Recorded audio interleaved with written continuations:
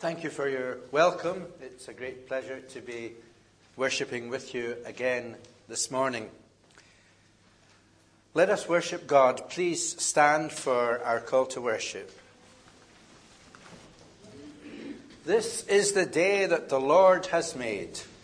We will rejoice and be glad in it. The psalmist says, "Serve God faithfully and reverently. Happy are all who take refuge in God." Let us pray. Living God, as we gather once more to worship you, indeed we seek trust for our trembling and hope for our fear. We want to lay down our burden of carefulness. We yearn to have our evenings of tearfulness transformed into mornings of joy. We are glad to be here meeting in Jesus' name, to gain strength from our belonging together, to meet our friends, to listen for your word of assurance and challenge as we continue to walk the way of faith. Help us by your grace to see you more clearly, to love you more dearly, and to follow you more nearly. Forgive us for the times when we have caused others hurt or passed by on the other side when we could have helped. Forgive us for the good intentions we have failed to act upon. Forgive us for our share in the sins of a society in which the well-off prosper, while too often the weakest go to the wall and the poorest get left behind. In your abundant mercy, release us from all that makes us feel guilty and ashamed, and raise us now to newness of life, that we may serve one another joyfully and witness faithfully in the name of Jesus Christ our Lord, who taught his friends to pray together, saying, "Our Father, which art in heaven, hallowed be thy name. Thy kingdom come, thy will be done on earth as it is in heaven. Give us this day our daily bread, and forgive us our trespasses, as we forgive those who trespass against us. And lead us not into temptation, but deliver us from evil. For thine is the kingdom, the power, and the glory, forever and ever. Amen." Our first reading this morning comes from the Old Testament. It's page 81 in the Pew Bibles, and it's Exodus chapter 24, reading from verse 12. The Lord said to Moses, "Come up the mountain to me, and while you are here, I will give you 2 stone tablets which will contain all the laws that I have written for the instruction of the people." Moses and his helper Joshua got ready, and Moses began to go up the holy mountain. Moses said to the leaders, "Wait here in the camp for us until we come back. Aaron and Hur are here with you, and so whoever has a dispute to settle can go to them." Moses went up Mount Sinai, and a cloud covered it. The dazzling light of the Lord's presence came down on the mountain. To the Israelites, the light looked like a fire burning on top of the mountain. The cloud covered the mountain for 6 days, and on the 7th day the Lord called Moses from the cloud. Moses went on up the mountain into the cloud. There he stayed for 40 days and nights. And the second reading from the New Testament, page 25. Matthew chapter 17, verses 1 to 9. 6 days later, Jesus took with him Peter and the brothers James and John and led them up a high mountain where they were alone. As they looked on, a change came over Jesus. His face was shining like the sun, and his clothes were dazzling white. Then the 3 disciples saw Moses and Elijah talking with Jesus. So Peter spoke up and said to Jesus, "Lord, how good it is that we are here. If you wish, I will make 3 tents here, one for you, one for Moses, and one for Elijah." While he was talking, a shining cloud came over them, and a voice from the cloud said, "This is my own dear Son, with whom I am pleased. Listen to him." When the disciples heard the voice, they were so terrified that they threw themselves face downwards on the ground. Jesus came up to them and touched them. "Get up," he said. "Don't be afraid." So they looked up and saw no one there but Jesus. As they came down the mountain, Jesus ordered them, "Don't tell anyone about this vision you have seen until the Son of Man has been raised from death." Amen.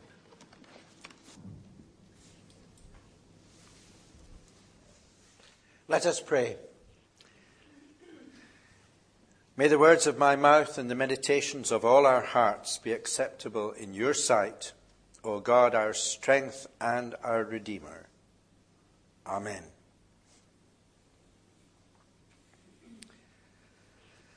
Talk about surprises. Just before Christmas, 2 of our neighbours had a life-changing experience. They won £4.3 million on the National Lottery.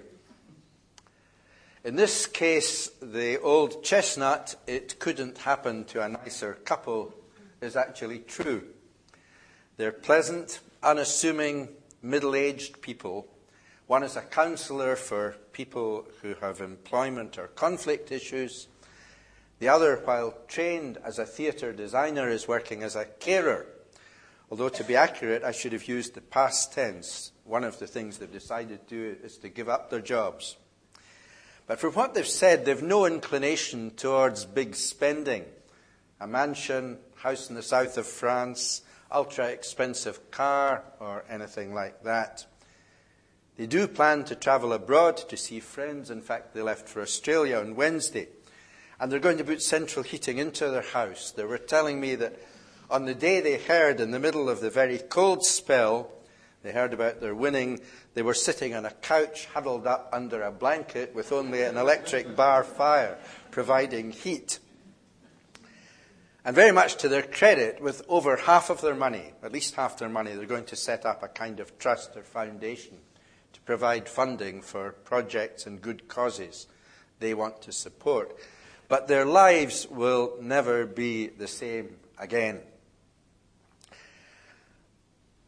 Most of us will have had experiences, maybe just a wee bit like that. I'm not talking about winning the lottery, even unexpected legacies, windfalls, or anything like that. But there will be some point in the lives of each and every one of us, probably more than one occasion for most of us, that could be regarded, that we can see as significantly surprising, truly life-changing. Whether an incident or experience or a startlingly new transforming insight that altered the course or direction of our lives. It could have been something utterly positive. A relationship, meeting someone special, a family event, an achievement, a career move, a Damascus Road type conversion. Sometimes we don't see the full, deep significance of these kinds of things until we look back on them. Or maybe in some cases it was something not so good, bereavement, illness, or whatever. But often, again, with the benefit of hindsight, we can see that even in or out of adversity, we can find strength and growth. This is what the story of the Transfiguration, our gospel reading this morning, is all about.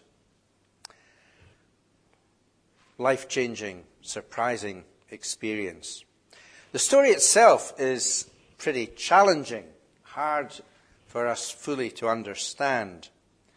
We can, if we want, take it absolutely literally at its face value, choosing to believe that it all happened just as the gospel writers say, although there are some differences between the accounts in Matthew, Mark, and Luke.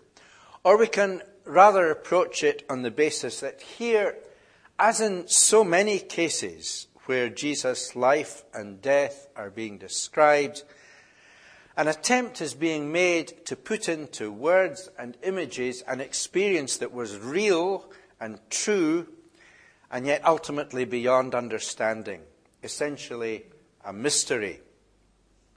That's why we hear here of the presence of Moses and Elijah talking with Jesus. They were key figures in the Jewish tradition, and thus, within that tradition, they give Jesus authenticity and authority. They confirm who he is, as the gospel writers say, the Son of God.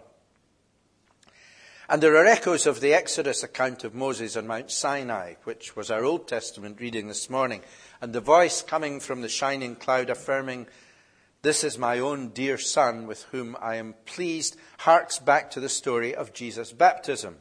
Exactly the same words were used then, although with the significant addition in the account of the transfiguration of the instruction, "Listen to him."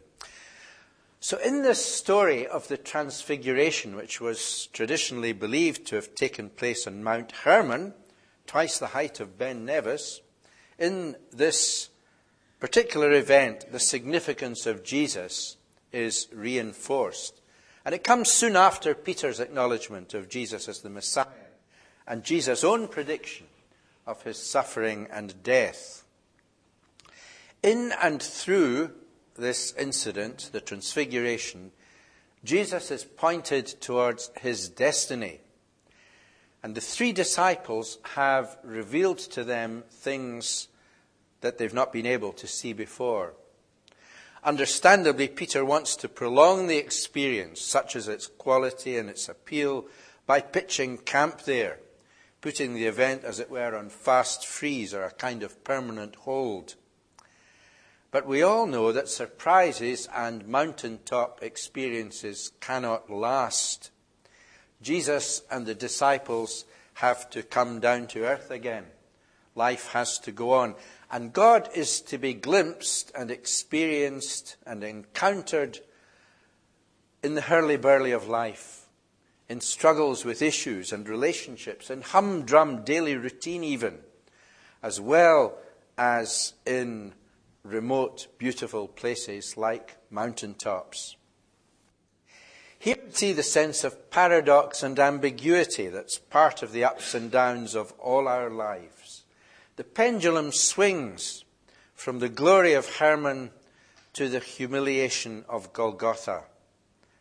That is the very stuff of life, and God is equally present in both places, in the ordinary as well as in the sublime.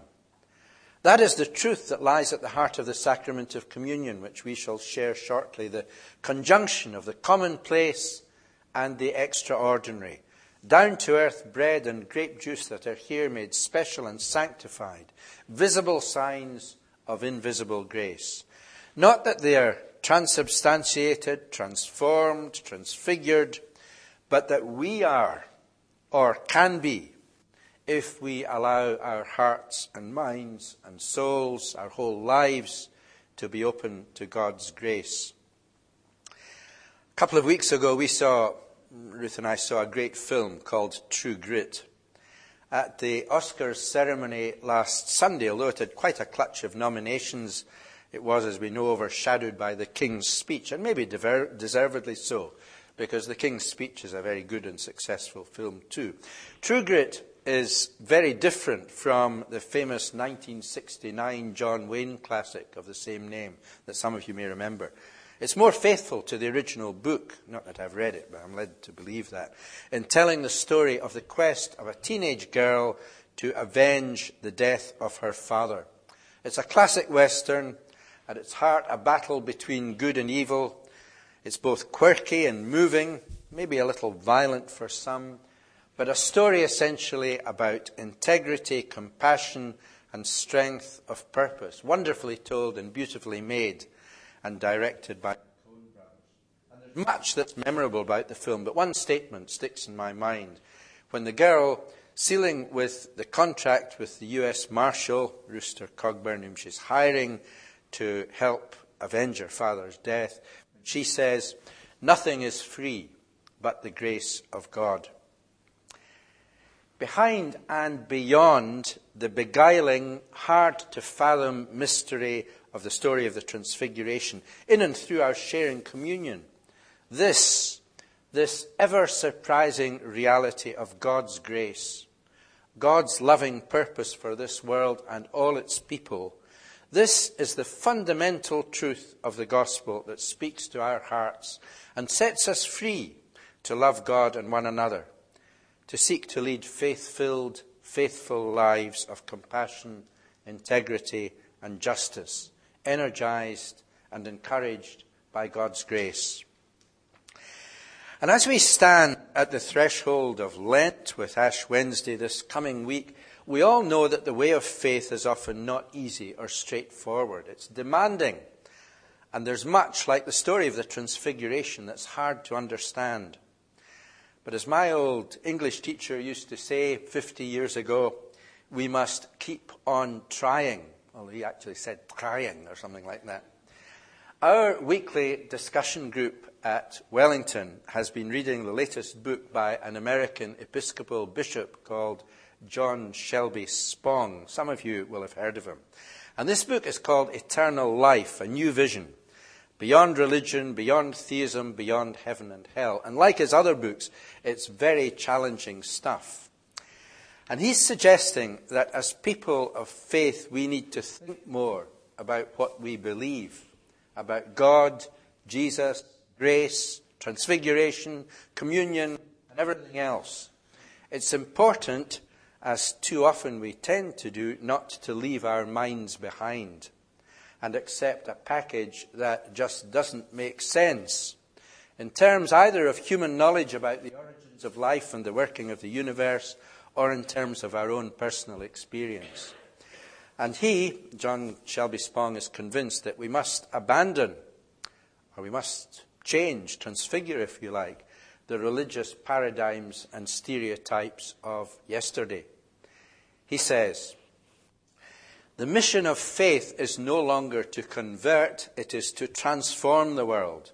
Transfigure, if you like. It is to transform the world so that every life will have a better chance to live fully and thus to commune with the source of life, in other words, God.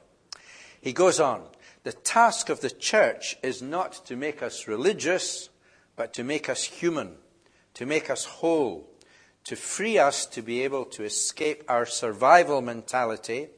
And his basic thesis is that our survival mentality actually inhibits our ability to think properly about our faith. Free us to be able to escape our survival mentality and to give our lives away. The goal of all religion is not to prepare us to enter the next life. It is a call to live fully, to love wastefully, to be all that you can be, or to be all that you can be, and to dedicate yourselves to building a world in which everyone has a better opportunity to do the same. So as Lent and Easter beckon, may we embrace the surprises and mysteries of faith.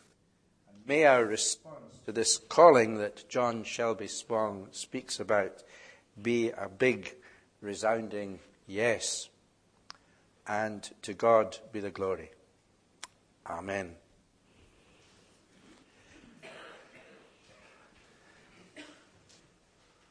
In our prayers of concern, you're invited to respond. When I say the words, loving God through our lives and by our prayers, you're invited to respond by saying, your kingdom come.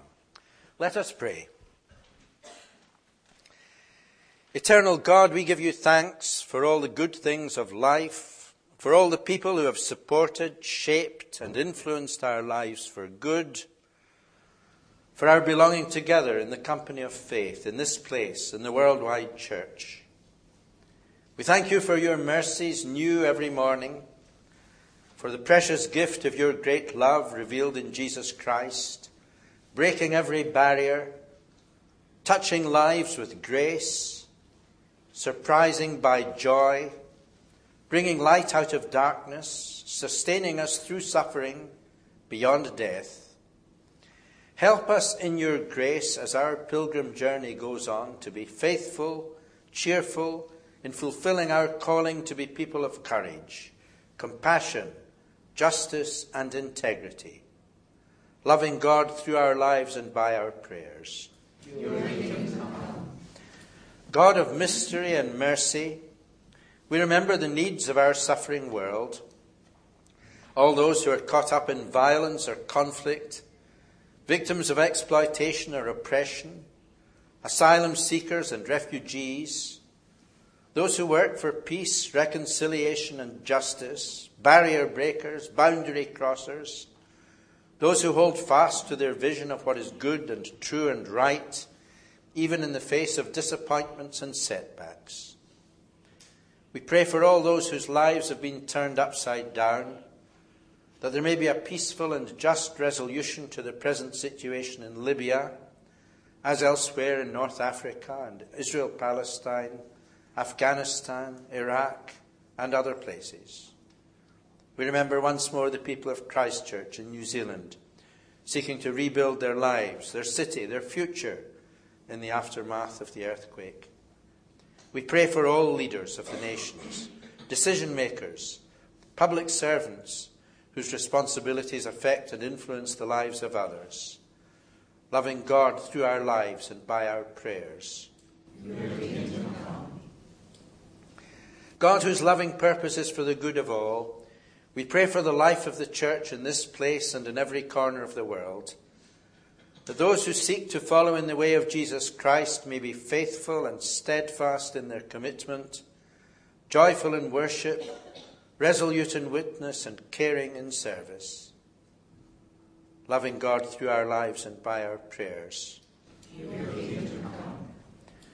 God, whose everlasting arms are strong to embrace all who are lost and lonely, those who are at the end of their tether, those who are anxious, sick, or bereaved, those alike who are experiencing tough times and those for whom the going is good, we hold up before you now in the silence of our hearts people, places, situations, or issues we are particularly concerned about at this time.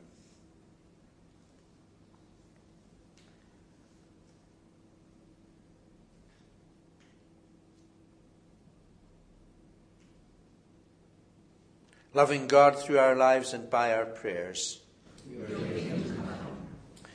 We give thanks for all those who have gone before us in the faith and are now safe in the eternal joy of your nearer presence. Through Jesus Christ our Lord, who reigns with you in the Holy Spirit, one God, now and forever. Amen.